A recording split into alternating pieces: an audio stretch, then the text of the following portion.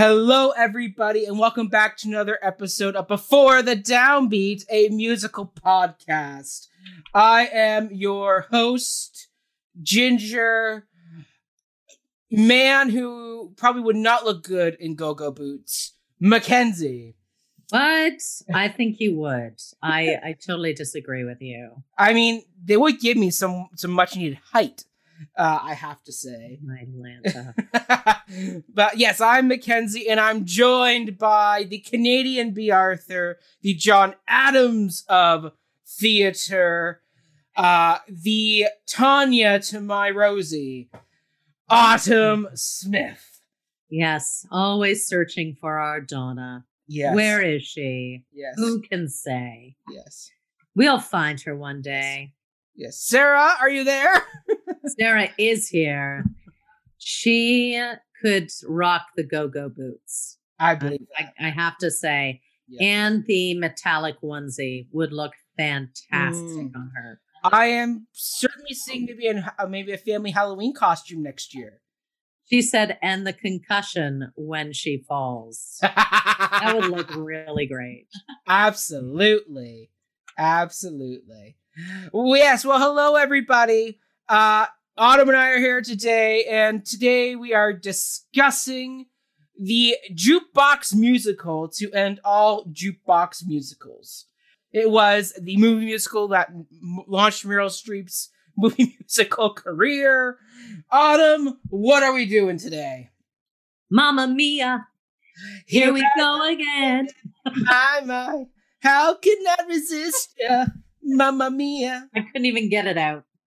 Does it show again? My, just how much I missed ya. Just one look and I can hear a bell ring. One more look and I forget everything. Whoa, Mamma Mia, here I go again. My, how can I resist ya?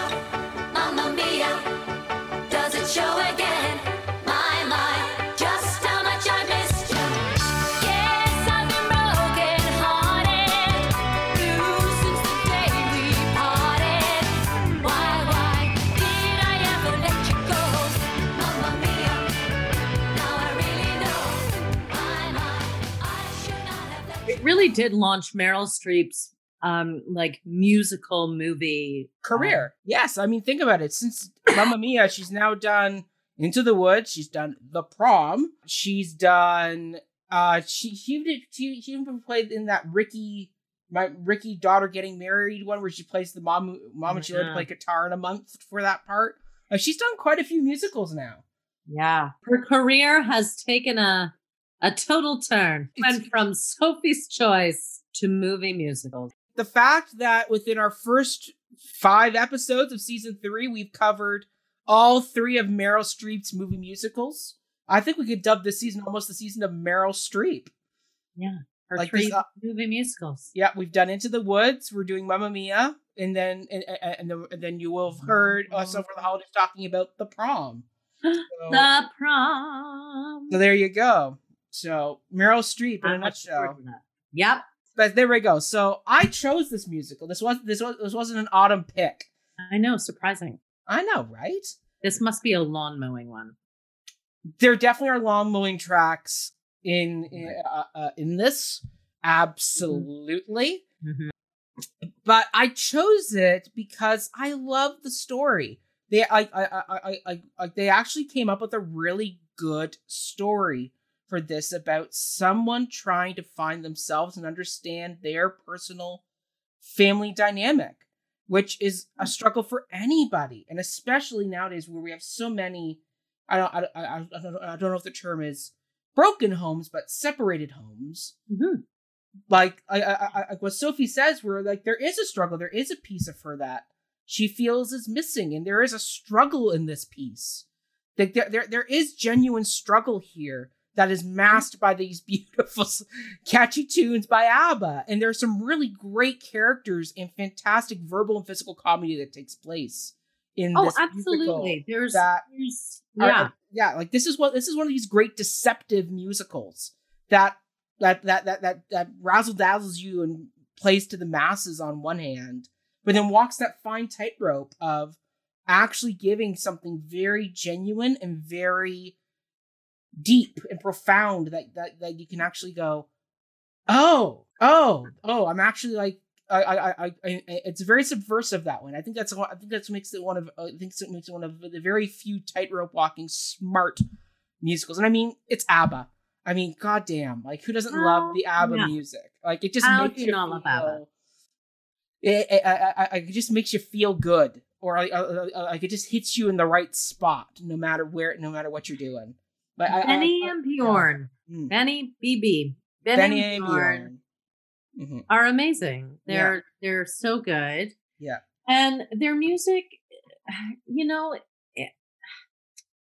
it does do something. There's a palpable joy, and yet the lyrics are quite sometimes very profound. Yes, I mean, like the song that they actually cut from the movie version that is really profound is "Knowing Me, Knowing You." Walking through an empty house, tears in your eyes. This is how the story ends. This is goodbye. Knowing me, knowing you. There is nothing we can do. Knowing me, knowing you. We just have to face it this time. We're through. Breaking up is never easy, I know, but I have to go. Knowing me, knowing you, it's the best I can do. That's a movie, is it not? No, they cut that song. Pierce Brosnan does not sing "Knowing Me, Knowing You," thank God, because he can't sing. Yeah, like there is something profound about what they're saying there. Like walking through an empty house, tears in my eyes. Here is where the story ends. This is goodbye. Knowing me, knowing you, there is nothing we can do. Knowing me, knowing you, we just have to face it. This time, we're through. Breaking up is never easy, I know, but I have to go. Knowing me, knowing you is the best I can do. Like, there's something deep and profound in what that song is saying, but you totally can miss it because it's ABBA. Like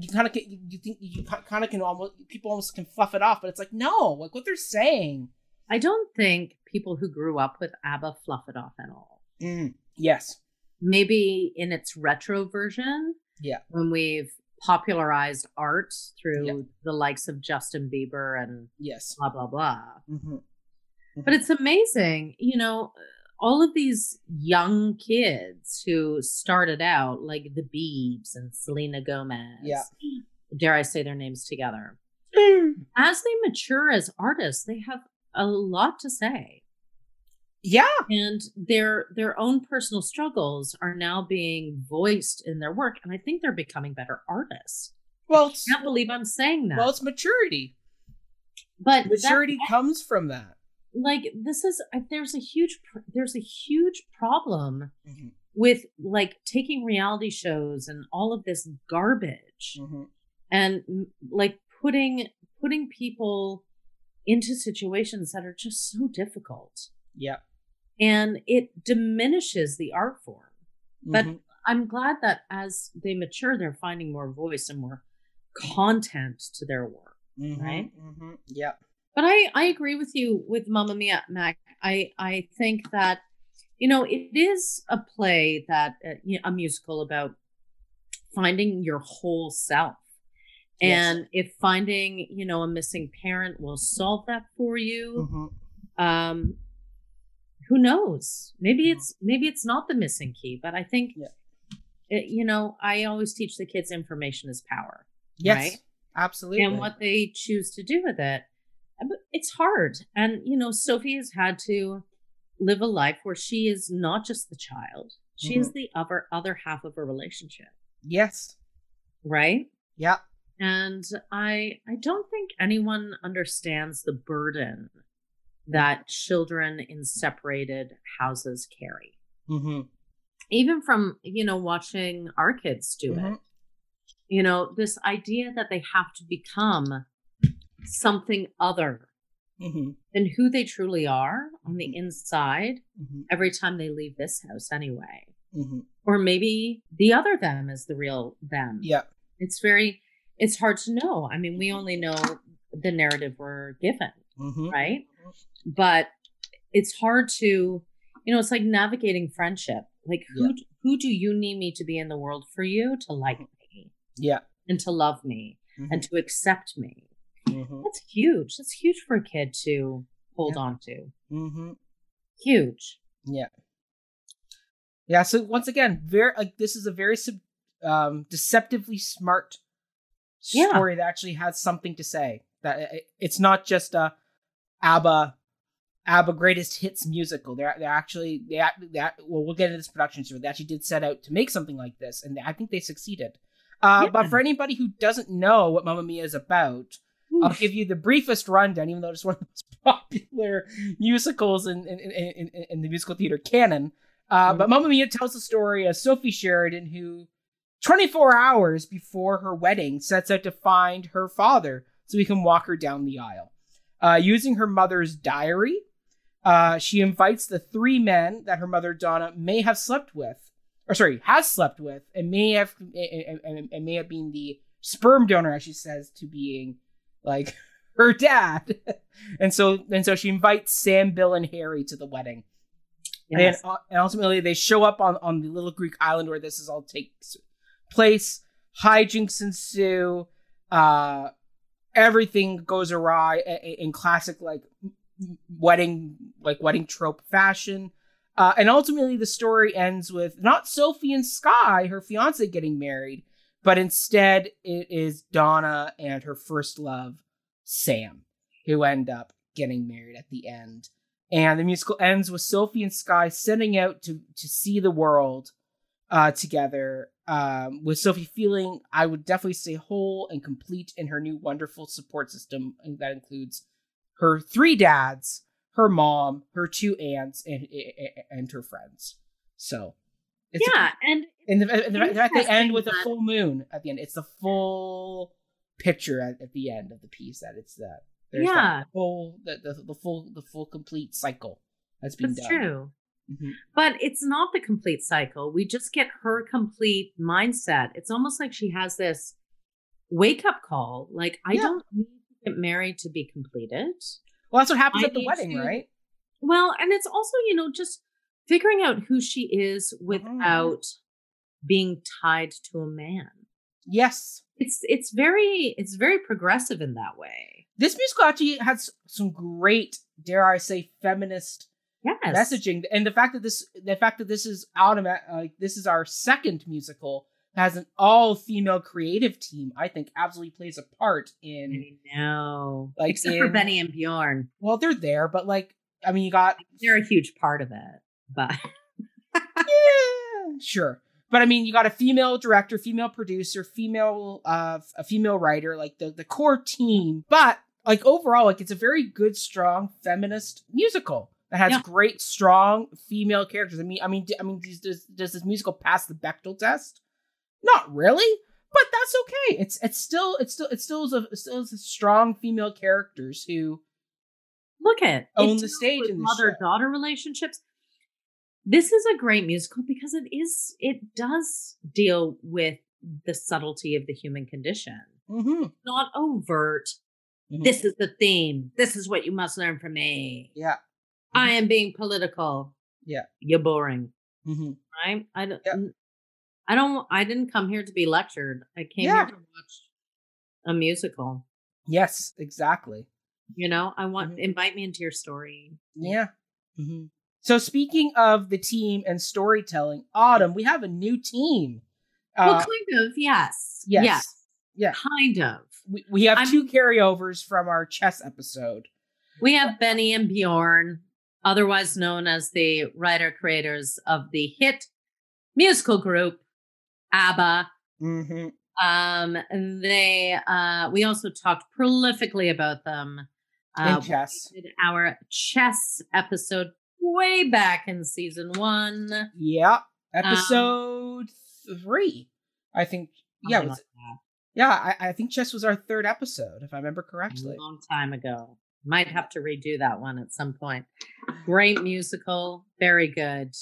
Have a listen. Mm-hmm. But the book, we're gonna leave Benny and Bjorn because everyone talked about them. Hopefully, yeah. If you don't, I mean, I mean, they supplied the music, but like the team was very sure about not changing any of the lyrics. Really, they took Benny and Bjorn's already done work, and now in this team created a whole new piece. That's right. So really, the focus should be on this team and not Benny and Bjorn. So, who else we got on them? So Katherine Johnson was the book writer, the story writer. Mm-hmm. She is a British playwright and does work for both stage and TV. Mm-hmm. She's best known for this musical and for the film of the same name. Mm-hmm. It is coincidentally the highest grossing British picture of all time in the UK. Can you believe that? And the biggest selling UK DVD of all time. I can believe that. That. I mean, like our family got the DVD for Christmas. Yeah, it definitely is. Yeah. Yeah. She also co-wrote the sequel, Mamma Mia. Here we go again. She grew up near Wootton-under-Edge and attended, listen to this, how fancy, Catherine Lady Berkeley's School in Wootton. She was, funnily enough, expelled from school at the tender age of 16, married at 18, and divorced by the age of 24. Wow. I like this woman. Lived a life. She moved to Bristol and found herself on unemployment with one child to support. And she spotted a notice in the newspaper, the local newspaper, for the Bristol Old Vic, a playwriting competition. Oh. So she wrote the play Ragdoll using a pseudonym, Maxwell Smart. And I know, that's crazy. It's a play about incest and child abuse. Oh. And it won her the competition and was staged at the Bristol Old Vic. There you go. Which is huge. It's huge.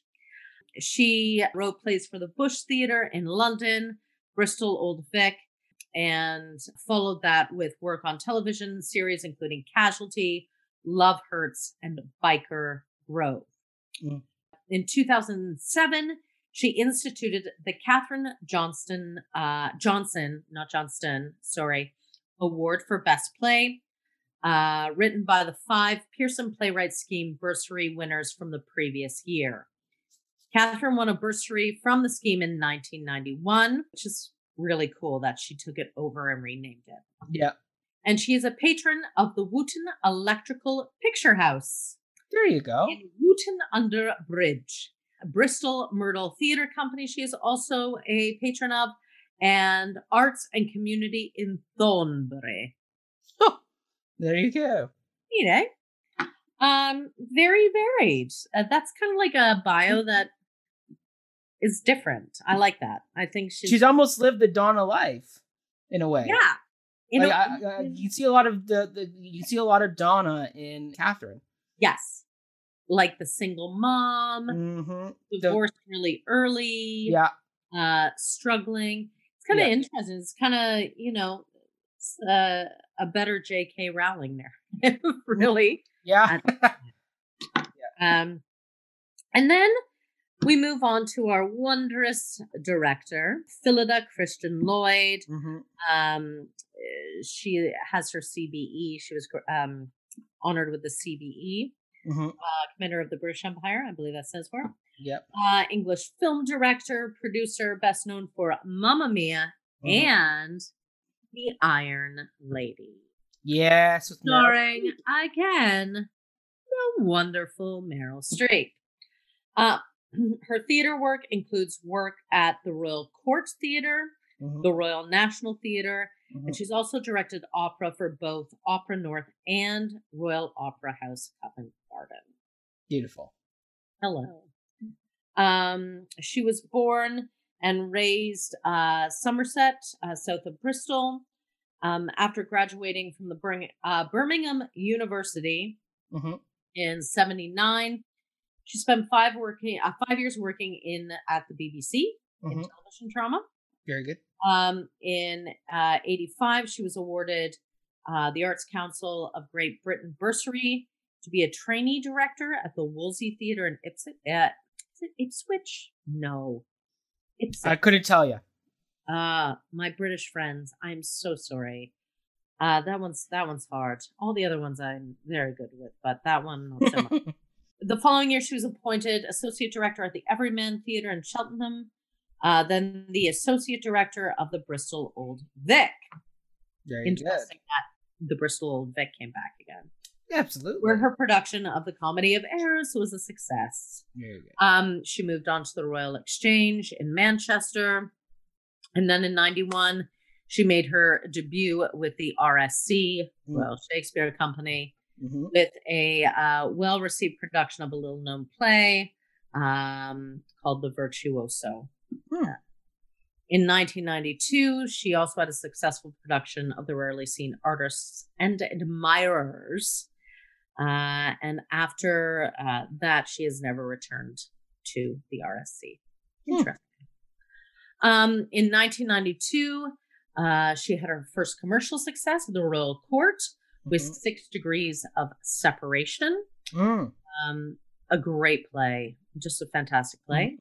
94, she made her debut at the Royal National Theatre with Pericles. Critics were a bit divided on it. Very tough Shakespeare play to do, Pericles. It's a very wishy-washy one. No one's done very often. Yeah. She had general praise, however, for her productions of Hysteria at the Royal Court, Kurt Weill's and Bertolt Brecht's Threepenny Opera at the Donmar Warehouse. Very good. Then she went to work at Opera North with Nicholas Payne. And then she did a lot of opera. She did Bohème, Gloriana, Dia, and then she did Dialogue of the Carmelites for the ENO and WNO. Verdi's Macbeth for the Bastille Opera and the Royal Opera House. And she directed the premiere of The Handmaid's Tale. And a controversial Ring Cycle for the ENO. That's so exciting. She received an International Emmy, FIPA d'Or, and a Royal Philharmonic Society Award. Very nice. In spite of the mixed reception accorded to her first production at the National Theatre, Lloyd nonetheless returned to direct productions of The Way of the World, Pericles, What the Butler Saw, The Prime of Miss Jean Brodie, and The Duchess of Malfi. Also directed an award-winning production of Boston Marriage, an amazing story, at the Donmar Warehouse in 2001, and Schiller's Mary Stuart, adapted by Peter Oswald for the Donmar as well. Then she went on to do this little thing, and that propelled her into doing The Iron Lady, Wondrous Meryl Streep. Won her third Oscar. Yeah. In 2014, she directed Henry IV in the West End. That's how this ends. It's kind of anticlimactic after the rest of it. She's had a very good career. Yes, she's amazing. She's worked with some really incredible artists. So. But there we go. So that is Phillida. So Anthony Van Last. Let's talk about the choreographer Anthony Van Last. Let's do it. Who is he? So he trained at the London School of Contemporary Dance and performed and has choreographed for that company. Okay. As a choreographer, he has done Sister Act on Broadway and the West End, Bombay Dreams, Mamma Mia, Joseph and the Amazing Technicolor Dreamcoat in '93, Annie Get Your Gun, and Song and Dance. Those are some good musicals he's covered. He's good. He's pretty good. He received a nomination for the Tony Award, along with Farah Khan for Bombay Dreams. Very good. And for his work on the musical Hair at the Old Vic and for the Beggar's Opera at the RSC, he was nominated for the Olivier Award. His television work includes concerts for Sarah Brightman. Ooh. He did Beauty and the Beast, the 2017 film. Wow, okay. And Harry Potter and the Deathly Hallows Part 1. Okay, yeah, there's the wedding scene there, so you totally could need a choreographer for that. Yep. There you go. He co-directed and choreographed EFX, the Las Vegas stage show at the MGM, starring Michael Crawford. He is also choreographed for Holiday on Ice, and he is the artistic director for Mystery. I don't know what Mystery is, but I do not know either. Sounds mysterious, doesn't it? He was awarded an MBE, a member of the British Empire, for services to dance and choreography in 1999. Good for him. In 1979, he worked with Kate Bush on her tour, The Tour of Life. And he is a patron of Erdang Academy. There you go. The producer of this show, the Kickstarter of this journey, is Judith Sarah Jarman Kramer, CBE, Commander of the British Empire, English creator and producer of musical theater. Worked extensively in film, television, and music. She is the founder of Little Star Services. And she found international acclaim on this show, Mamma Mia. She's a graduate of the Guildhall School of Music and Drama. And then she worked as a stage manager. I love that. Yep.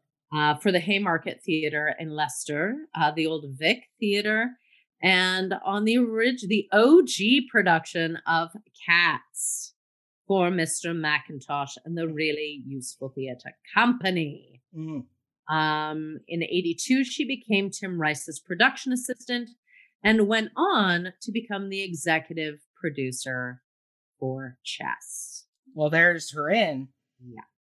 Yeah. She's done a lot of television work, including work with Greta Scacchi, Charles Dance, Martin Clunas, Timothy Spall. And then she went on to do this amazing thing that we are talking about today. And she's making a ton of money off it. So basically, she's made her money and then some. She never needs to work again. Basically, she is good to go. Like, that's all I got. Yeah. Fun times.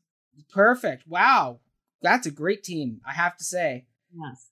And yeah, a great team. And once again, our second, I think we can say, kind of all-female creative team of writer, producer, director. The three. I love that. Right? Love it. This and Secret Garden are our only two that really kind of meet that criteria. I love that one too. I know you do. My favorite. All right. So why don't we get into how this project came to be? With our deep dive into the production history. So while everybody gets on their go-go boots, I will give the rundown. This musical, as Autumn said, is the brainchild of producer Judy Kramer. She met songwriters Benny and Bjorn in 1983 when she was working for Tim Rice. And so she met them, and it was the song The Winner Takes It All. Winner takes it all. The loser standing small beside the victory. That's her destiny. I was in your arms, thinking I belonged there. I figured it made sense, building me a fence.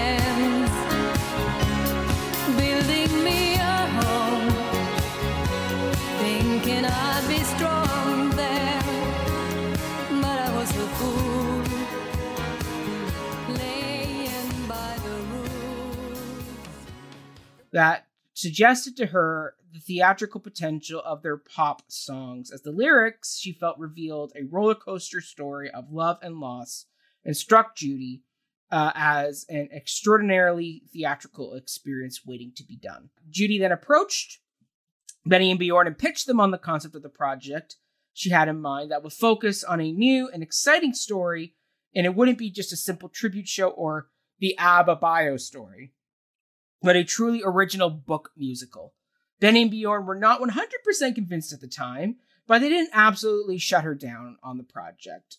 Judy continued to kind of foster this project a bit at the beginning, keeping it kind of alive. And it was ultimately in 1995 when Bjorn finally said, "If you, Judy, can find the right writer and story, well, let's see what happens." So off Judy goes to get this piece really going. And she was on location for a film she was producing when the director of that film suggested Katherine Johnson as her writer for this piece. The two women met in 1997, and soon after their first meeting, Judy went back to Bjorn, stating that the project had found its writer and that Judy and her co-producer Richard East had commissioned Katherine to write the story. When Katherine started to write, Judy gave some very specific directions for Katherine to follow, and that included no lyrics could be changed to fit the narrative. The story should be contemporary, ironic, and basically fall under the genre of romantic comedy. It was after listening to the ABBA songs that the concept of a cross-generational love story was devised, as they felt ABBA songs could fall into two different generations. There's the slightly younger, playful songs like Honey, Honey and Dancing Queen, as well as there's the more mature, emotional songs like The Winner Takes It All and Knowing Me, Knowing You. So ultimately, that's kind of how that came to pass, that the songs kind of got split between the two generations, kind of said, here we go. And then by the end of 1997, by the end of 1997, Katherine had completed her first draft, and producer Judy brought on director Phyllida Lloyd as well. Due to a preset commitment, Mamma Mia had to open by April 7th, 1999, as the creative team would lose Phyllida, who had already been booked years in advance to direct an opera at the Coliseum in London. So basically they were like, we gotta get this done. The producers looked for an opening night that would fit that time, and their options narrowed to either April the 6th or April the 9th.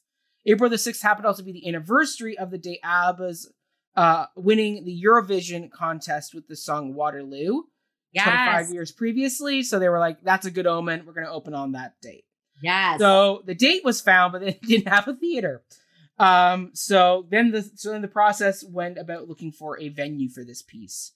Throughout the entire process, Bjorn was enthusiastic and shared the vision of the musical, while Benny was a little bit more cautious about whether or not this actually would be successful. The budget for the show dramatically shifted when the original idea of doing the show in a smaller London theater went out the window when suddenly the Prince Edward Theatre in London's West End became available. Right in Piccadilly, and also the place where Chess had premiered 10 years earlier. So another positive omen by the teams. They were like, well, we got to go there. But by doing that, in the sheer size of the venue meant that everything went up in scale. So bigger cast, more crew needed, bigger set, bigger lights, etc., etc., etc.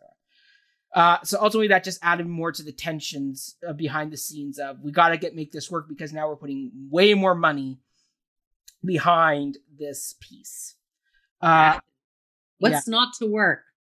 Well, I mean, before this, there really hadn't been a lot of jukeboxing musicals. I mean, when did the Who's Tommy come out, Autumn? That was what, 80s? Also the 90s? Mm-hmm. It was before Mamma Mia. Yeah, but I remember seeing it in Toronto. Yeah. But like, this was kind of the real first really big jukeboxing musical. Yeah. So this is kind of what's a proof of concept where it's like, can we do it? I think after Tommy and Mamma Mia, they probably should have stopped. I agree. Although I hear Jagged Little Pill is quite good. Yeah. So basically tensions ran higher due to the increase in the budget. During the preview period in London, the musical had the song Summer Night City placed just after the prologue in the song. The wedding rehearsal would take place, and during the song, Allie, Lisa, Tanya, and Rosie would all arrive on the island. Ultimately, the song was removed, although a small instrumental part of it remains as underscoring to connect the end of The Winner Takes It All and Take a Chance on Me in the show. Several lines of the song Summer Night City were also heard in the entr'acte. The most noticeable line is "Time to breathe and time to live." So there you go. The creators also tended to use the song Just Like That, an unreleased ABBA song recorded in 1982. The song was apparently dropped just before the first public previews in March of 1999, though it was listed in the program available during the preview period. So it's the lost cut song from Mamma Mia. Yeah, get rid of... People don't want cut songs. Yeah. They don't want new ABBA songs. They want the old ABBA songs. That's it. Yeah. Another fun ABBA Easter egg is that Donna is humming the few lines of Fernando when she enters the scene to repair the door in the taverna right before she reconnects with her 3 former lovers. So there you go. There's a fun little Easter egg there for any ABBA fans. The musical did open in the West End at the Prince Edward Theatre on April the 6th, 1999. It made its date. Yeah. The cast included Perron's original mistress, Siobhan McCarthy as Donna. We have 10th and 25th anniversary Madame Thénardier, Jenny Galloway as Rosie, my favorite Madame Thénardier. Louise Plowright as Tanya. Lisa Stoke as Sophie. Hilton McRae as Sam. Paul Clarkson as Harry. Nicholas Colicus as Bill. And Andrew Langtree as Sky. The production received good reviews, but it was noted that the plot of the musical bears striking similarities to the 1968 film Barona Sierra Mrs. Campbell, which similarly is about a woman who does not know which of the 3 men is the father of her daughter, now a young woman. It is claimed by some of the reviewers that Mamma Mia is officially based off of the 1968 film. Critic John Simon speculated that Mamma Mia was set in Greece and not Italy, which might have better fit the musical's title in order to make the connections to the film less obvious. However, playwright Catherine has denied being inspired by Barona Sierra, Mrs. Campbell. As Shakespeare would say, if there be nothing new than that which hath been before, how are our brains beguiled? That is what we do as artists. Yeah. We find a new way to say something. Who cares? I didn't know the film existed, but I knew Mamma Mia, so clearly the movie wasn't that big of a hit. No. Yeah. So the West End production was nominated for 4 Olivier Awards, including Best New Musical, Best Actress for Siobhan McCarthy, and Best Supporting Actress for both Louise Plowright and Jenny Galloway. Only Jenny Galloway won the Olivier that night. The West End production transferred to the Prince of Wales Theatre on June 9th, 2004, where it played until September 2012. And then it moved to the Novello Theatre, where it is currently playing until being temporarily closed due to COVID. It's hard to believe that's not going to be a thing. I alighted in London. Mm-hmm. Literally 2 months after Mamma Mia opened. It was a perfect theater to debut it in. Absolutely. Following the success of the show in the West End, here's a fun Canadian connection for you. The very first North American premiere of the musical happened in Canada at Toronto's Royal Alexandra Theatre. That's right. Yeah. And who was in that version? So it was Louise Petrie, Gary P. Lynch, Tina Madigan, Adam Brazier, Gabrielle Jones, Mary Ellen Mahoney, Lee McDougall. Who's come from away now. Yep. David Mucci, Mickey Graham, Nicole Fraser, Nicholas Drumder, Skarsgård, and then with and then a whole ensemble. Amazing as well. So and we love our ensembles. We do. The show was booked for 6 months, and the production opened in May 2000 and ran for 5 years. There you go. But there you go. So the show opens in Canada, and then it moves to the States with its debut in San Francisco, California at the Orpheum Theater in November 2000, where it ran to February 2001. Then moving next to Los Angeles, California at the Schubert Theater from February 2001 to May 2001. And finally moving to Chicago, Illinois at the Cadillac Palace Theater May 2001 to August 2001. And the musical opened on Broadway at the Winter Garden Theater in October 2001 after beginning previews on October the 5th. The original cast included Canadian actress, as we already mentioned, Louise Petrie as Donna, original Phantom of the Opera Carlotta, Judy Kay as Rosie. You have Karen Mason as Tanya, Tina Madigan as Sophie, David W. Keeley as Sam, Ken Marks as Bill, Dean Nolan as Harry, and Ken Marks as Bill, Dean Nolan as Harry, and Joe Machota as Sky. The production received 5 Tony Award nominations, including Best Musical, Best Book of a Musical, Best Actress for Louise Petrie, Best Featured Actress for Judy Kay, and Best Orchestrations. The musical was shut out and didn't win any awards, and lost Best Musical to Thoroughly Modern Millie, which, yeah, fair. It was announced in April of 2013 that Mamma Mia would transfer from its home at the Winter Garden to the Broadhurst Theater later that year to make way for the musical adaptation of Rocky, which features the music by who, Autumn? Ahrens and Flaherty. Ahrens and Flaherty. Yeah, so they kicked Mamma Mia out of there. The show moved to its final, the show played its final performance at the Winter Garden in October 2013 and began performances at the Broadhurst in November 2013. It was announced on April 9th, 2015. The show would close on September 5th, 2015. And then on April 21st, 2015, it was announced that the show would play an additional week and would instead close, on September 12th, 2015. Mamma Mia played a total of 5,773 performances on Broadway before closing. Mamma Mia currently ranks as the 9th longest running Broadway musical and is the longest running jukebox musical in Broadway history. Uh-huh. Mm-hmm. I don't think that will be usurped. Unless Jack Hill does it. All right, so let's talk about the movie version of Mamma Mia, because that's what during the big run of Mamma Mia. So Mamma Mia was adapted as a film produced by Judy Kramer and Gary Giogotsman. Gary. The screenplay was written by Katherine Johnson and was directed by Phyllida Lloyd, with Tom Hanks, Rita Wilson, Bjorn, and Benny as executive producers. The film stars... Oh my God. I thought you were saying they originally cast Benny, Bjorn, Tom Hanks, or Rita Wilson. No. Scared me. No. But they acted as producers. Which is funny considering Tom Hanks and Rita Wilson also produced another big famous Greek movie, My Big Fat Greek Wedding. They must like Greece. They must. I mean, I'd like to go to Greece. I would like to go to Greece too. I love souvlaki, saganaki, olives, salad. Yeah.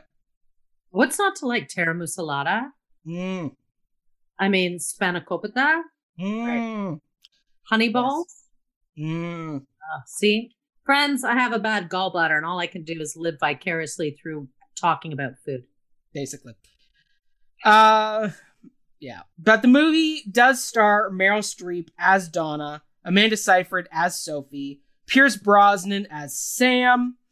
The movie also features Christine Baranski, who also wasn't Into the Woods, as Tanya, Dominic Cooper as Sky, Colin Firth as Harry, Stellan Skarsgård as Bill, and Mrs. Weasley herself, Dame Julie Walters, as Rosie. Not less Julie Walters. I love her. I do too. She is a gem. Before Harry Potter, everybody. I love Calendar Girls. She was great in Calendar Girls.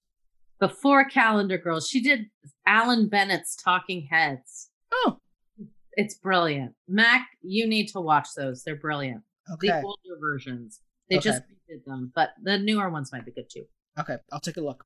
Yeah. But there we go. Julie Walters as Rosie. It premiered on July 8th, 2008. God, it feels so long ago. And most of the songs remained intact, with the exceptions of Under Attack, One of Us, Knowing Me, Knowing You, and Thank You for the Music, all getting cut from the film. Knowing Me, Knowing You was used as the wedding music in the film. And Thank You for the Music was added to the credits. And the song, When All Is Said and Done, was added as a wedding song. Birds of passage, you and me, we fly instinctively. When the summer's over and the dark clouds hide the sun, neither you nor I'm to blame when all is said and done. Which I actually think works. Like, I'd actually, like, if you're going to revive the musical, I would actually add that song in, because I do think it's a nice round to the character of Sam and Donna. It does give them a nice bit of a better close than what I miss Under Attack, though. It's a fun song, and it's a great opening to act. Favorite ABBA song. Under Attack. No, it's the beginning. Don't know how to take it, don't know where to go. Very 70s. Very techno 70s. So disco. Yeah. Let's see, what else did they do? They took the song Our Last Summer, which normally is sung by Donna and Harry in her bedroom, and that was then turned into a group song sung by all three of the dads and Sophie. And the song, The Name of the Game, was filmed for the movie, but ultimately ended up as a deleted scene, as they felt the song wasn't needed, and the dialogue of Bill and Sophie talking just did the trick. So, like, we can cut that and it doesn't hurt us. So they cut that one. The film received mixed reviews from critics, who praised the musical numbers and also the high production value of the film, but criticized the plot and casting of inexperienced singers, particularly that of Brosnan and Skarsgård. Got the heavy brunt of, can't sing, why did you cast them? And there's a funny story that Pierce Brosnan had never seen the musical. However, his agent called and said they want you to do this movie. Pierce Brosnan had heard it was popular, so he's like, okay, I'll do it. He goes and sees the musical that night, finds out he actually has to sing, and goes, oh shit! I actually have to sing some songs. Dang. Agent, ring, ring. I don't sing. It's too late. Contract signed. Bingo. That's basically it. You know what? Did people watch it? Did it become a huge film success? Well, let's just say the film, despite critics' mixed reviews, proved to be extremely popular. It grossed $615 million worldwide on a $52 million film budget. So the movie made its money back, and then some, becoming the fifth highest grossing film of 2008. And it spawned a sequel titled Mamma Mia, Here We Go Again, starring Cher, and that was released in 2018. And that story, and that story is kind of like The Godfather Part 2, that has a current day story as well. It's flashing back in time to a origin story of Donna meeting the three men who ultimately end up being Sophie's dads. And the songs One of Us, Knowing Me, Knowing You were all added back in.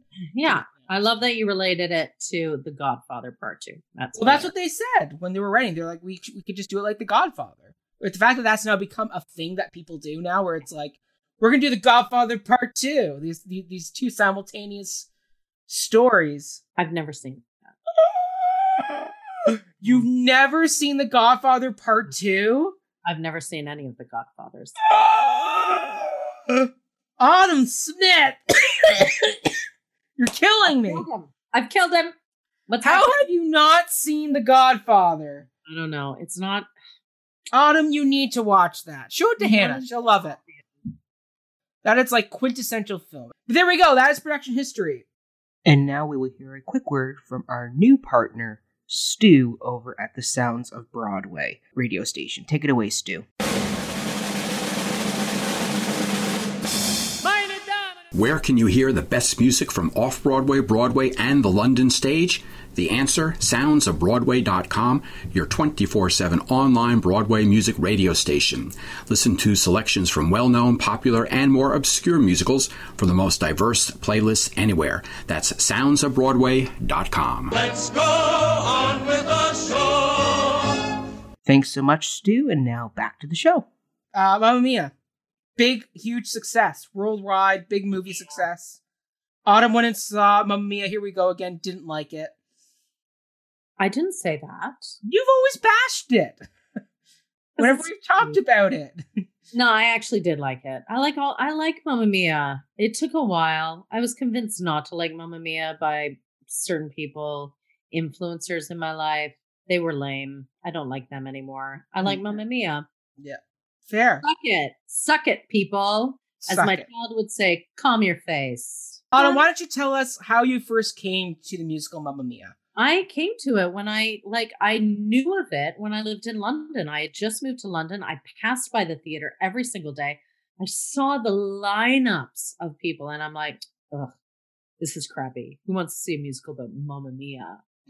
And then I came home and I took my mom and dad to see the stage version because my friend Sal at the time was in it. Yeah.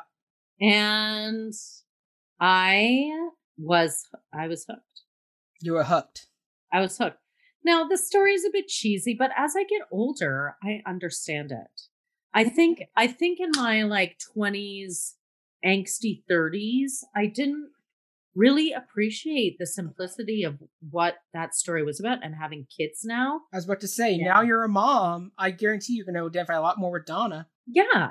And it's a great. And my mom loves this musical. So Autumn, now you really do have to. Maureen Smith, what is your favorite musical? She will be Mamma Mia. And I'll be like, really? Final answer. Hannah loves this musical. The cross section of joy that brings two very different age demographics, and the way that we can come together and celebrate through song is enough to sell me on this musical. Yeah. Well, Mamma Mia is multi-generational. And the album music is multi-generational. It's played at every wedding. Yes. Dancing Queen is the quintessential dance song. Yes. Come on. We're going to talk about Dancing Queen. I got some thoughts about Dancing Queen. You'll find out. Either way, so I have a fun story about how I came to this show because young Mac, oh my God, didn't even know about ABBA back in the day. Like I was all like, don't forget, I was all Les Mis. That was my world back when I was a kid of musicals. But it was my friend's grandmother, his wonderful nanny, who was going to take him to see the show with her friend, and her friend couldn't make it. So they brought me to see the show instead. We sat up in the balcony of the Royal Alex, and I got to experience ABBA for the first time. And I was hooked. My friend Sam actually bought me the album for my birthday. Of course they did. Yeah. Because they're good friends. Yeah.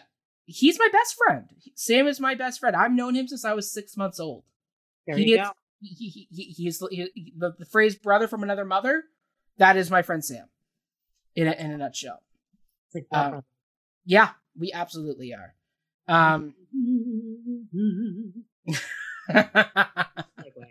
Yeah. But yeah, so I saw the show live, like in Toronto.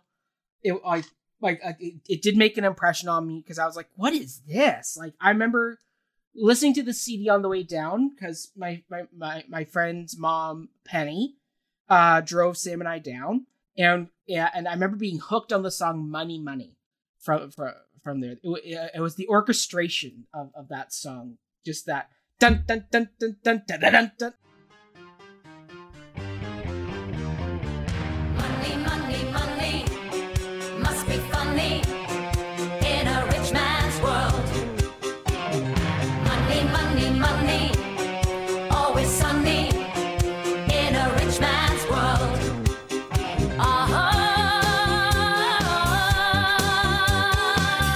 All the things I could do if I had a little money. It's a rich man's world. It's a rich man's world. Like, it's very Les Mis-y in the way that the orchestration sounds. And I think that's why that particular song hit me first. And I was like, oh, okay, I can get into this. Like, there's some of that operatic, big sound to this show. So yes, so came and saw the show, and then of course saw the movie. Family, that was one of those experiences where the whole family went out and saw the movie at the movie theater in Aurelia. Aurelia, yeah, Aurelia. The whole family went out and saw it. We laughed our heads off. The scene with Julie Walters falling off the little dinghy into the water. We thought that was absolutely hysterical. Same thing with her sliding down the banister. That moment, like, kills me every time. I saw this with my mother too over the holidays. You have to. We certainly went to see Mamma Mia, Here We Go Again. Yeah. With Hannah and my mom. Yeah. But we watch it like on repeat over the holidays with my parents. We'll probably watch it with my mom. You know, I would say, you know how every Christmas they play The Sound of Music? Yes, it was on this weekend. Yes. Well, I'm saying they should bring Mamma Mia into that fold. Because that's another one. You. I mean, Sound of Music has no connection to Christmas whatsoever. There is no Christmas story, no Christmas song. It's just played at Christmas because it's a family movie. Family. Well, so that's why I'm saying Mamma Mia should be slotted in there cats. Too. Forget that. Oh God, cats! Never put remember. Mamma Mia in, put Jingle Jangle in, and put The Prom in. Those there are great holiday. You'll feel good. Yes, you're gonna feel so good. You're gonna feel like you're doing some advocacy work. Yeah, great. Mm-hmm. All right, well, Autumn, let's get into our top 3 songs of the musical. This was hard. This was hard for me as well. There's some really good ones in here that, like, and also the fact that because I went back and re-listened, there are some songs I've now, like, Knowing Me, Knowing You was a song I never connected to, but now that I'm older listening to it, I'm like, it's got, like, it's like it almost made the list, but there are 3 others that made it. So, Autumn, why don't you start? What is your number 1? My number 1 song. Mm-hmm. Slipping Through My Fingers. That is my number 1 as well. Feeling that I'm losing her forever, and without really entering the world,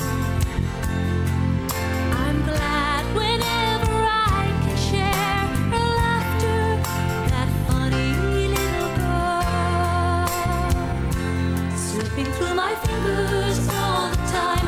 I try to capture every minute, the feeling in it, slipping through my fingers all the time. Do I really see what's in her mind? Each time I think I'm close to knowing, she keeps on growing, slipping through my fingers all the time. Never fails to bring a tear to my eye. We have a match. Right off the top. Oh my God. That when was the easiest. Watched this movie with my mother. And then my mother and Hannah, like, come on. I am a mess. I can't even get through the rest of the film. Yes. I cannot. It is so beautiful. Mm-hmm. The song is beautiful. It's simple. Yep. It's, it doesn't seem to fit with the rest of the movie. You just get this really quiet moment that is stunning. It's stunning. And we finally get away from the chaos of everything that's happening on this island with the dads. And We just get them who've been together, separated, inseparable. This is their moment when they're going to have to separate. Yes. And it's, I like watching it with my mother. It's like empathy. And watching it with Hannah now going through that and watching her grow up and discover the world and who she is and finding her voice. It's stunning. Yeah. It's stunning. And it's just beautifully articulated in that song. It fits perfectly. Yes. I mean, for me, I'll tell you now, one of the big criteria I had for both lists we're going to do is how well did this song fit into the story? Because with a jukebox musical, you're taking something that's already been written and now you got to try and wedge it into a plot. And this was the song that automatically fit for me right away. Like, yes, The Winner Takes It All is certainly Donna's big power ballad of the show, but this is the heart of the show. Yeah. Because it's like this is the quintessential heart of the story. It solidifies that this isn't a story about kind of Shakespearean misromances. This is a story about parents and children and the transitions of life that are coming with aging. And that's what this song captures in a beautiful, simple nutshell. Like, the song is so honest and so bare. There's it's just so raw, this song. I don't know how else to describe it. It's a raw, unfiltered song. And I can remember watching this in theaters and my mom really holding my sisters just that much tighter next to her. Like, every time the song comes on, it never fails to do that. And I mean, like, it's funny how they say that Winner Takes It All was the song that kind of inspired this musical. But I would argue that they found this song and built the whole musical around this song. Because it just fits so well. It's the one puzzle piece of this whole musical that, like, it's the best one that fits the story. Totally. And everything else kind of fell in around it. But, like, this is the moment of the show that it's like, okay, this song. I wouldn't say Winner Takes It All. I would say definitely the song. Yeah. For sure. I mean, I love Winner Takes It All, but coming down to which Donna song do I prefer, Slipping Through My Fingers is easily one I've been humming and tearing up to. Yeah. All the time. And Meryl Streep slays this song. Sleep in our eyes, her and me at the breakfast table. Barely awake, I let precious time go by. Then when she's gone, there's that odd melancholy feeling and the sense of guilt I can't deny. What happened to those wonderful adventures? The places I had planned for us to go. Well, some of that we did, but most we didn't. And why, I just don't know. In the movie. Was it simple? Yeah. What does Meryl Streep do best? Simple. She is the master of simplicity. Well, just watch her reactions in that song. Like the simple smile or the tilt of the head she does looking at her daughter. But she smiles through her pain. Yes. Like, even watching her in the prom, it reminded me of why she is so masterful. She nails simplicity and she nails opposites in one moment. She can be both smiling and in the most deep amount of pain. She's remarkable. Not very many people can do that. You know who else did that really well? Marin Mazzie. Yes. Sang her eyes and the way she would smile. Her eyes were telling a separate story than her smile. And it was devastating. It was so devastating. I'm surprised Marin Mazzie never played Donna. I mean, we've had a lot of great. She did. She didn't. She didn't? Are you sure? I'm looking at the cast list right now. Yeah, but even in like a A replacement role? No. No.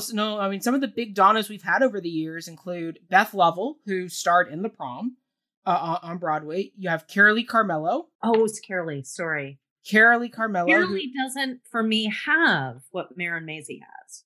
I love Carolee's voice. Don't get me wrong. Oh, Carolee does really good at the Winner Takes It All. I apologize if it makes you feel bad seeing me so tense.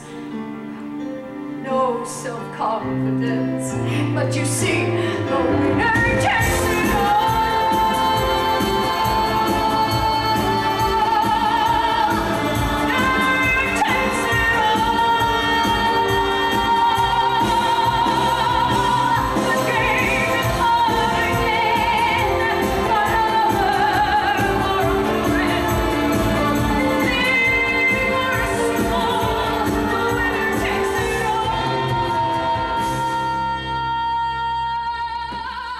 Like, that's where she shines in this role.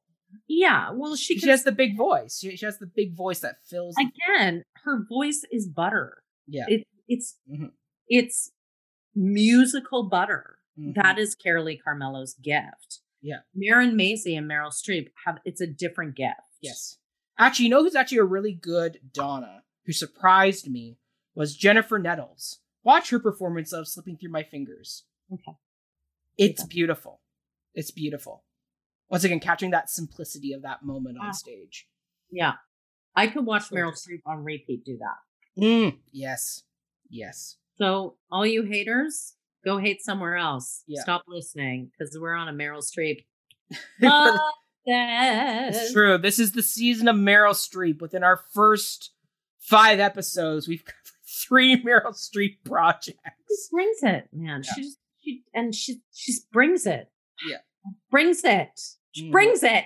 Yeah. So Autumn, Slipping Through Our Fingers was both our number 1s. What is your number 2? Chiquitita.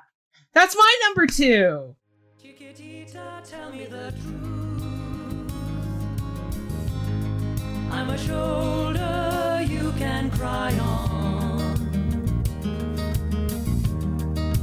Your best friend, I'm the one you must rely on. You were always sure of yourself. Now I see you've broken a feather. I hope we can hatch it up together. Oh my God, we're 2 for 2. We're 2 for 2. Can we go for a 3? All right, Chiquitita, why is that never happened? I know. So why is that your number 2? Actually, sorry, yes, this has happened where we've shared 2. We did it in 1776, where we both like Molasses to Rum and The Cool Considerate Men. Right. So this isn't a new thing, but it's a rare thing where you and I both match. Very rare. Very rare. Mm-hmm. So tell me, why is Chiquitita your number 2? I just like that it's about friendship and women really connecting. I'm really into what I really love and respect about this is that they've been friends for so long. Yes. I have not, like, most of my really deep friendships are fairly recent. Mm-hmm. And, like, that kind of knowing of someone, and they are another version of partner in your life, right? And they get it, and they're in bathrooms, they're in, like, it's just the movie does this scene really well. Genuine, again, genuine. There's no pretense about this musical. Even the joy is not pretentious. It's just infectious, which is different.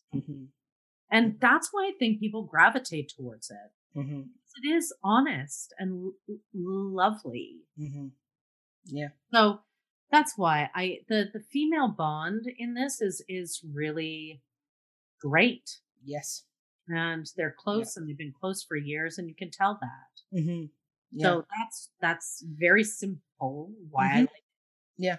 I mean, for me, I like it because once again, this is a song that as I've gotten older, I've grown to appreciate it more. Mm-hmm. In my younger days, I was much more of a fan of Dancing Queen, which we'll get to. But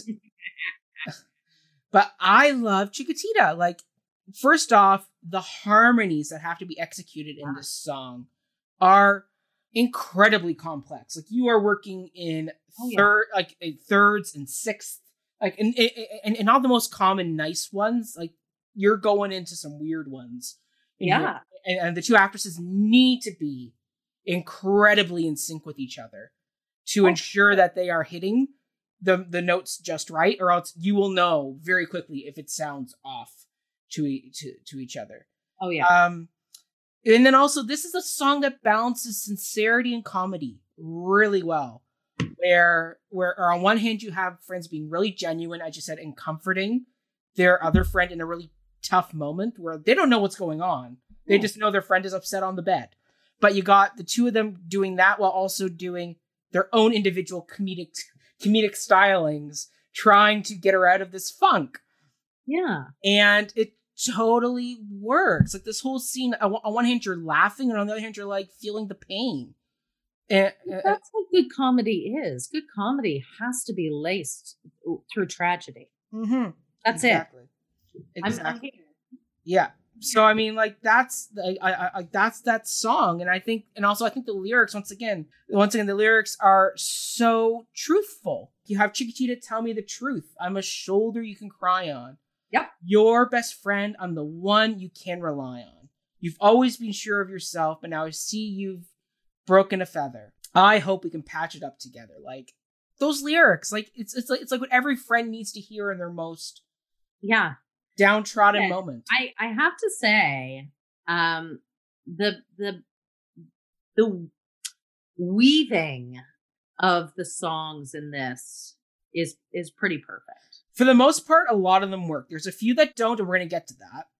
But for the most part, they work. Yeah. And yeah, Chiquitita, I love it. All right, Autumn, what is your number 3? I don't know about the way it fits in the narrative, but it is my other favorite ABBA song. Mm-hmm. Super Trooper. So I'll be there when you arrive. The sight of you will prove to me I'm still alive. And when you take me in your arms and hold me tight, I know it's gonna mean so much tonight.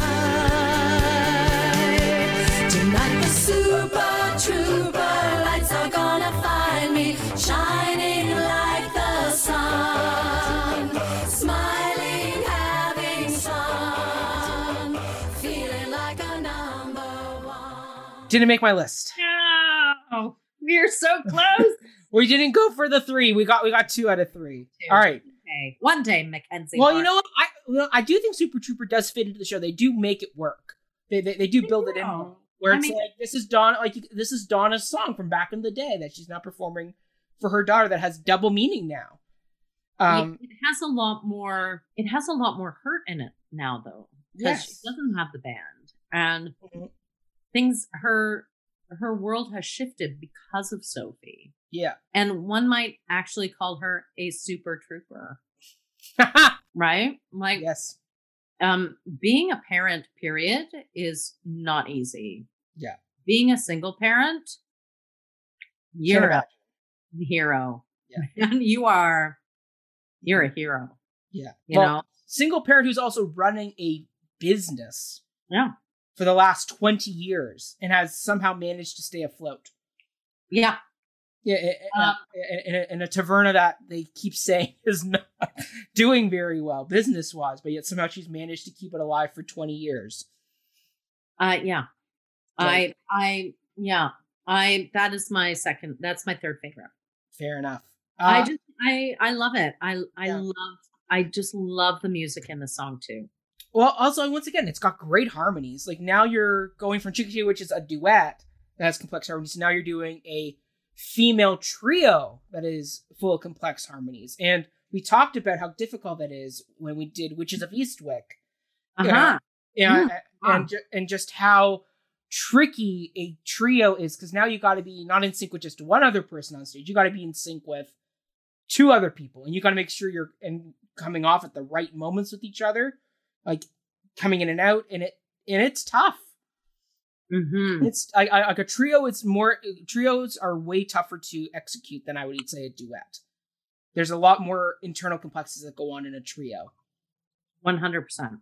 So, Super Trooper was your third choice. My third choice is Take a Chance on Me. If you change your mind, I'm the first in line.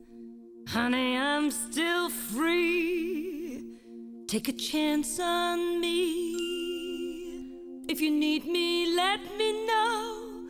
Gonna be around. If you've got no place to go when you're feeling down. If you're all alone, when the pretty birds have flown, honey, I'm still free. Take a chance on me. Gonna do my very best, and it ain't no lie. If you put me to the test, if you let me try, take a chance on me.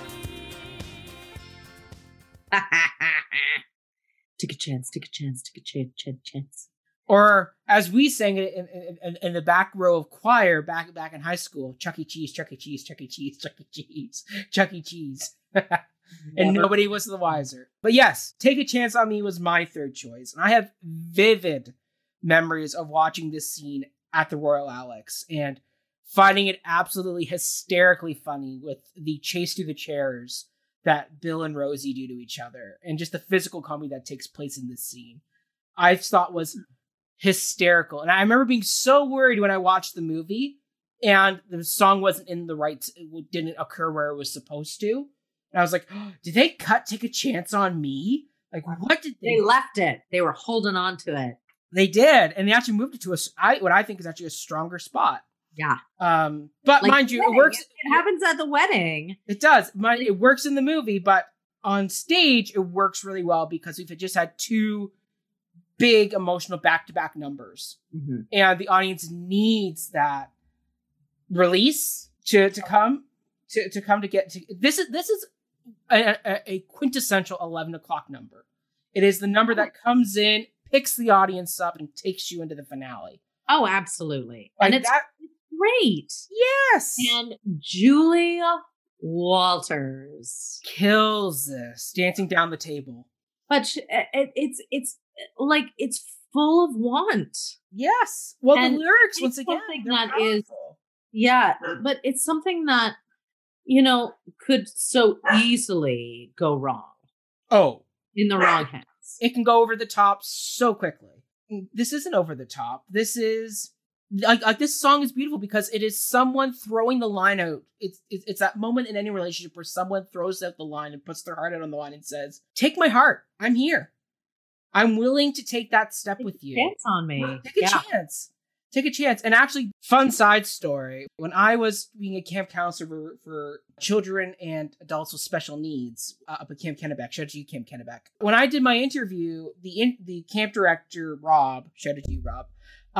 Hey, Rob. Yeah. He asked in the interview, what's a song that you would describe fits you? And I chose Take a Chance on Me as my song. And Rob thought that was such a unique choice that I would go with an episode. I said, listen, I'm all about like just asking somebody to take a chance on me. I will work and I will work hard for you. If you take that chance on me, I will happily dedicate myself to you. And I think also, especially for a camp of kids with special needs, that's all anybody's ever asking is, oh, absolutely, just take a chance on me. I just take the jump. I promise I'll be there on the other end of that jump with you. Yes. And that's what that song is. And that's why I love the song. And the fact that it also got me a job working with kids with special needs, which is a job I've cherished throughout my years. I'm going to do that, Mac. Yeah. You've inspired me. Next job interview I have. Take a chance on me. I want a tenure track professor. Yeah. I'm going to go in a gold lame onesie and go boots. So I'm going to be like, do it. Take a chance. Take a chance. You'll make the impression. Chuck E. Cheese.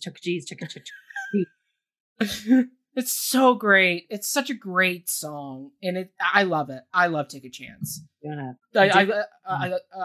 This was another one that I just rewound on repeat listening to. Of course.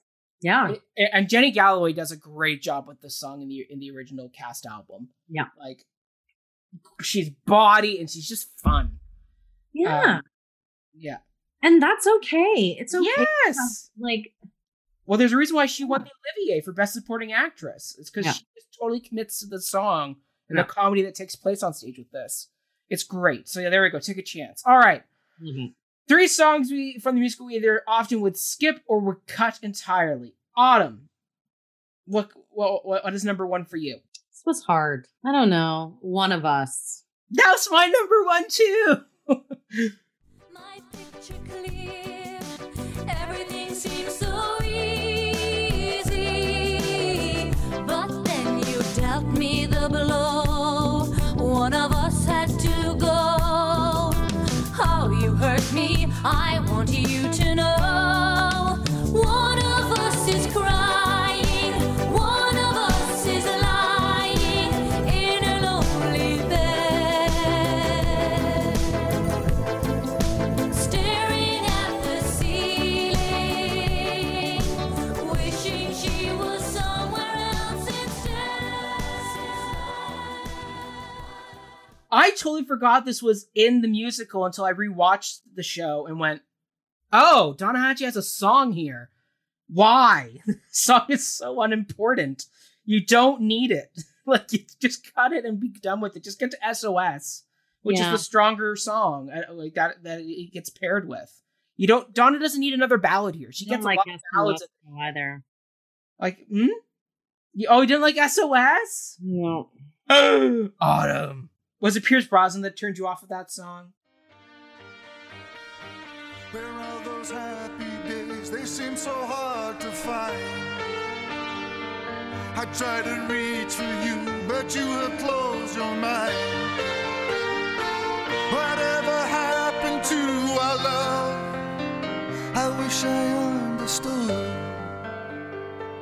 It used to be so nice, it used to be so good.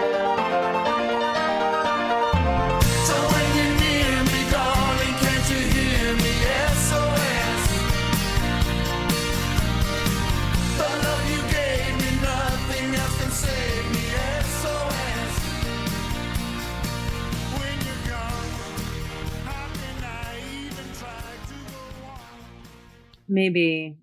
I guess it's fine. It's just fine. It's fine. Like you need a song there to kind of set up Donna and Sam. Yeah. To track their relationship more. Yeah, maybe it was Pierce Brosnan. I don't know. Once again, he's not the best singer, but he works the hell out of that song. He does. Yeah. Climbing ladders and... Yeah. I mean, it's kitschy. Yeah. But I don't know. Mm-hmm. I don't know. Yeah. So SOS and One of Us made your cut list. Yeah. Mm-hmm. So I have a controversial choice that I think is more controversial than SOS. Dancing Queen. Yep. You're a teaser, you turn him on. Heat burning and then you're gone. Looking out for another, anyone will do. You're in the mood for dance.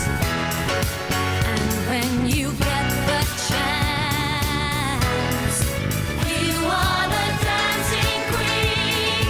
Young and sweet, only 17. Dancing queen, feel the beat on the tambourine. Oh yeah. It doesn't work. It's a fun song. It's a really fun song, but it feels forced. Where it's literally repeating the same plot points as Chiquitita just did. Where once again it's Rosie and Tanya trying to get Donna out of her funk, doing comedy, trying to connect with her, and it's just a repeat of a plot point. And Chiquitita does it so well already. Yeah. But yeah, Dancing Queen, like, yeah, I get it. I get it why it's there. I mean, this is one of ABBA's big songs. That's why it's there. That like you need the song. there, but it's like, I wonder if you could have somehow wedged it into like the bachelor party scene. It made it like a Sophie song versus a Donna and her gang song, because once again, like they say this is one of the younger ABBA songs. It's one of the less mature. So the fact that they gave it to Donna's storyline, when I'm like, but Donna's songs are all the mature storyline songs. Yeah, she has all the mature stuff. I would have almost preferred or don't just Dancing Queen to Voulez-Vous. And here we go again. We don't stop, we know the end. Masters of the sea. We've done it all before, and now we're back to get some more. You know what I mean. Voulez-Vous. Take it now, leave it. Now is all we get. Nothing promised or regrets.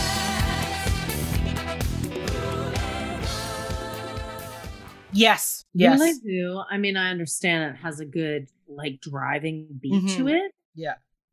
but I just find it like the orgy comes from nowhere. The Yeah. idea of Voulez-Vous. Yeah. Dancing Queen is stronger. Yeah. And I mean, if worst comes to worst, you could have just saved this for the encore with Waterloo.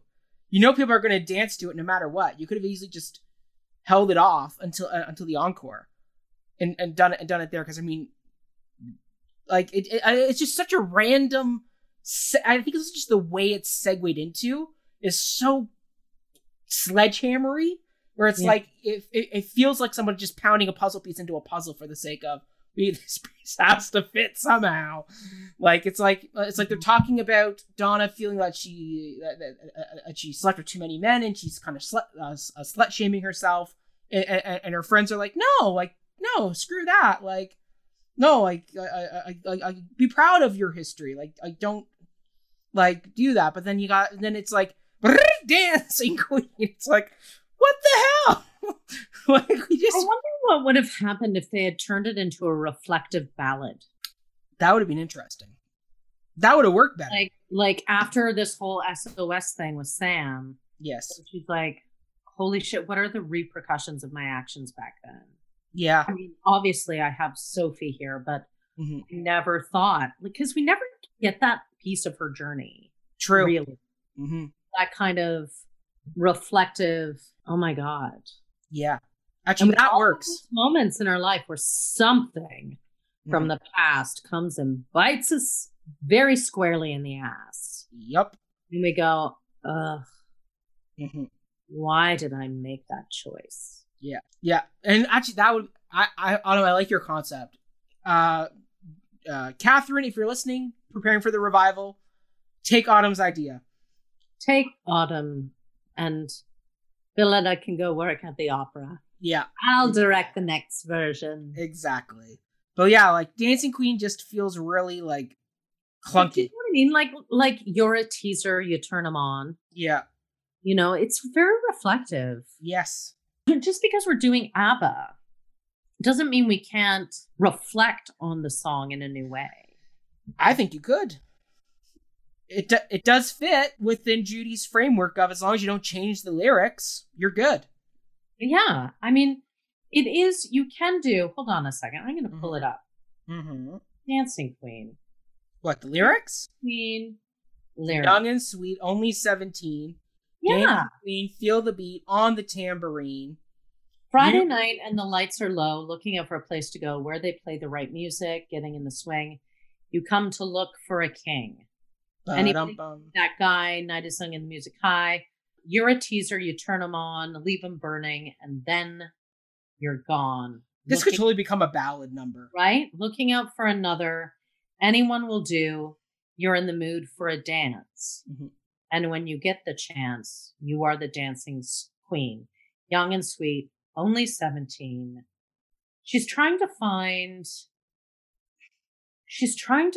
the forgiveness for herself. Yeah. I like this new reconception of the song, Autumn. Definitely got to do it in the revival. Yeah. Works way better. Catherine. I say so. Done. It'll work Autumn. work better. It will absolutely work better. And it will give Donna's journey more oomph. Yeah. Agreed. Thank you. Take out One of Us and slot Dancing Queen in that moment, because One of Us just doesn't work. So Autumn, you had One of Us and SOS. I've had One of Us and Dancing Queen. What is your number 3? I'm gonna steal Dancing Queen. Ah, very good. Okay, so that's your number 3. Okay, my number 3 is Thank You for the Music. Yeah. I say thank you for the music, the songs I'm singing. Thanks for all the joy they're bringing. Who can live without it? I ask in all honesty. What would life be without a song or dance? What are we? So I say thank you for the music, for giving it to me.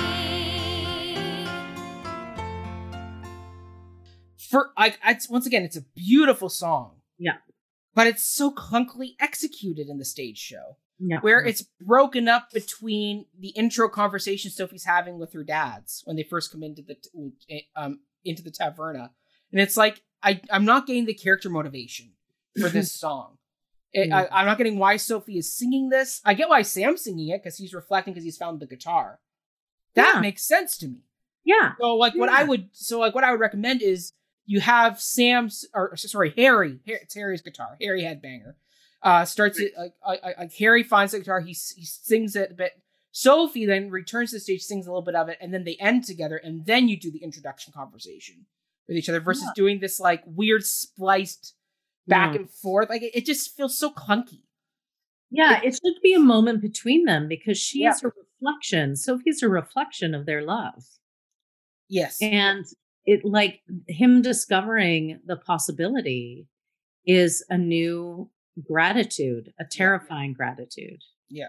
Right? That this is even possible. Yeah. Is huge. Mm-hmm. And how will this shift who he is in the world? Yeah. Well, yeah, especially for Harry, because I mean, Harry goes like, Harry is a gay man who doesn't have children. So the fact that now he's finding out that, well, he doesn't know hasn't put together that he has a daughter yet, or potentially has a daughter, but he's connecting with this Taverna girl that is like, oh, you know this song that I probably sang to Donna, like her mom. Yeah, like there's got to be, we all find things that we have a familiar sense of, and that remind us of things, right?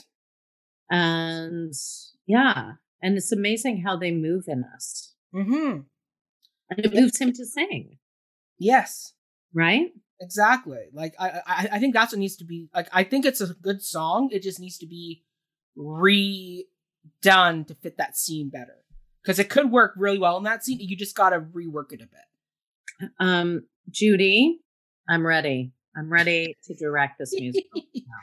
Autumn, bring me on as your AD for that. Sure. Be rocking. I love it. I love ABBA. I've always loved ABBA. I would love to do Mamma Mia. You heard it here first. Done. All right. In that case, Autumn, let's head into the final question. Does this musical still have a place today? Should it be revived? Yes. It brings joy to people. Mm-hmm. Mm-hmm. We are in a time where we have been disconnected, isolated, quarantined, insular, locked down, locked in. We need joy. We need joy. We need infectious joy. We need to laugh. We need to connect. We need to be reminded of who we are to each other and that being human is okay. Yeah. And that friendship, family are the things that are never going to fail us. Yeah. You know the mark of a true friendship when you can go through hell with someone and they are still there. Yep. Still there. That's love, right? Love is not, it's nothing other than that. It's people that stick it out with you or brave enough to stick it out and realize that it's not a reflection of them. If something goes wrong, that it's something that you work on and you just stick it out. Yeah. Right? I love that. Well said. Well said. Thanks. Well, for me, like, I agree. Yes, revive it. Absolutely. It still completely has a place today. Like, once again, like as I said in my opening, this musical does the tightrope walk. It plays to the masses while giving performers and people who want to go on a deeper level something deeper to connect with. Yeah. Like, this musical has depth when executed properly. Sure. And the story of a child from a broken family trying to find and put their family together, very universal. And the way this musical also is very feminist with this female-powered story of not shaming Donna for her past relationships, but in fact, literally going out of their way to continually reassure Donna in audiences that, Donna, your history is fine. Don't worry. Like, don't not shame yourself for the sake of like this. Like, A-okay. Who, like... But it's that but Donna's lived in this shame of her past, and the musical goes out of its way to say, no shame, you're good. Like, I think that's a great, powerful message, and we need more media stories to tell that. Yes, we do. It's about making choices. Sometimes we regret our choices. Regretting choices and shaming are very different things. Yes. Right? I've made some choices that I seriously regret, but I don't live in shame of because of those. I think they've helped shape who I am today to be the best person I can be in the world. Yes, exactly. Right? Exactly. Agreed. There's no point in feeling shame for something that I was a different person at a different time, and so was Donna. Yeah. Like, we can never shame our 17-year-old selves. Holy crap. It'd be like me shaming my perimenopausal 47-year-old self. Yeah. Like, there's so much at play in our bodies, in our mental states, that shift. And I think that this show handles that very well. Yeah. Like, Donna is going, we get glimpses of her at 17, but then she's living in this perimenopausal or menopausal self. Yes. Right? So these two very difficult stages for women to live in. Yeah. It sucks. It sucks. Don't sugarcoat it. Don't put it in pink. Don't send me fuchsia flowers to say it's all going to be okay. It's not okay. It sucks. So tell me it sucks and say, hey, how do you want to get through this? Let's work it out together. Yeah. And that's what the musical does. And I love that. I love that she has two friends who are similarly going through the same thing. Yeah. Finding their sexuality and finding validation from younger people, or, like, it touches on everything, which is really, really great. Yes, absolutely. And I think this is the best jukebox musical we have of the musical theater canon. And give it 5 years. I would say get us out of COVID, let theaters reopen, and in 5 years, we will see a revival of this on Broadway. I mean, it closed in 2015. It's still playing in the West End. 5 years from now, that's going to make it 10 years. Easily a perfect time to revive this show. This should be done now. Yeah. Because you know what? People need Mamma Mia. Yeah. They need to be in the theater. Yes, the movie version's great, but the contagion of joy that seeps from the stage. It's like Hairspray. Yeah. Right? Oh, yeah. Who doesn't love ABBA? Who doesn't love the 70s music? 70s, 80s? You're dumb if you don't. Sorry. Is that it? I'm judging you. Accept it. It's just joy. It's just, it's the spreading of joy, and we need it more now than ever. Agreed. I'm gravitating towards things that will purposely bring me joy or make me laugh. I'm watching The Baking Show. I'm watching Jingle Jangle. I'm watching The Prom. I'm watching The Sound of Music. I'm watching all the feel goods. Yeah. What is not to love? Agreed. Yes.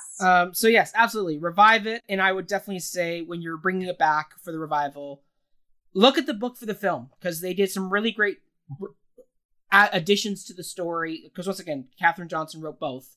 So clearly she was able to go back in and add more and refine it more. Amazing. Build more relationships. And I would just say, use that as a resource when you revise. Digitalize your set. Yeah. And turn Dancing Queen into a ballad. Yeah. Snap, snaps, and tighten up the Harry song. Yes. Yes. Thank you for the music. Yeah. All these suggestions. Let's do it. Do it. Routine. Done. Yeah. Done. So there we go. That is Mamma Mia in a nutshell. Autumn and I are going to hang up our go-go boots. Never hanging up my go-go boots. I am, because they're killing me. They're killing my heel. They're killing my back. I don't know how you stay in them all this time. Oh, it's terrible. It's terrible. I don't know how I do it either, but I do. There we go. But I sleep in mine. That makes sense. Mm-hmm. I'm not just picturing you like Tanya in the scene in the movie where Rosie and Donna are trying to pull the boots off Christine Baranski. It's that, and then just. I can't tell you how much I would love to play one of those older characters in this musical. I could see you being a Rosie. I would love to. Yes. Someone hire me to do it. I will do it. Yeah. I could totally see you being a Rosie. But there we go. Thank you all for listening to the podcast today. We would like to thank Brody Weld, our wonderful theme music composer, once again for his fantastic contribution. Brody, please, thank you for the music. Well said. And if you want to listen to Brody's music, you can find him at Father Floses on all musical accounts, such as Spotify, Apple Music, Bandcamp, all that good stuff. Listen to his favorite track of mine, Home Decor, which is all about household furniture and being stuck in quarantine. It's great. Yes. Listen to that. Yeah. In the meantime, though, everybody, until our next show, check out our Facebook, our Instagram, our Twitter. We got lots of great fun stuff going on there. This is the last episode we will be doing before our next episode, where we will reveal who won our season 2 feedback survey. So you have a little bit more time to get a few more feedback surveys if you haven't done so already. The link is in the bio. Do it. It's how we grow. It's how we grow. It's true. Share your thoughts. It's true. It's true. And if you want more of Autumn and I, check out our Patreon page, where you can donate a little bit of money once a month. Autumn and I will do a movie musical commentary of Mamma Mia. We'll talk about the theater news that's happening, especially now that we are starting to see theaters trying to reopen again, particularly in the West End. And we'll also do other fun things like our top 10 list. Who knows? Maybe we'll do our top 10 bands that we think should get a jukebox musical made of their songs. Who knows? But yeah, check all that out. Patreon before the downbeat. And Autumn, where can people find you? All the places. I totally forgot. I've just started Mackenzie Horner. Get ready. Oh boy. TikTok. I've yet to do the TikTok. Join me on my TikTok account, Autumn DM Smith. Okay. You can also follow me on Instagram and Facebook at that name.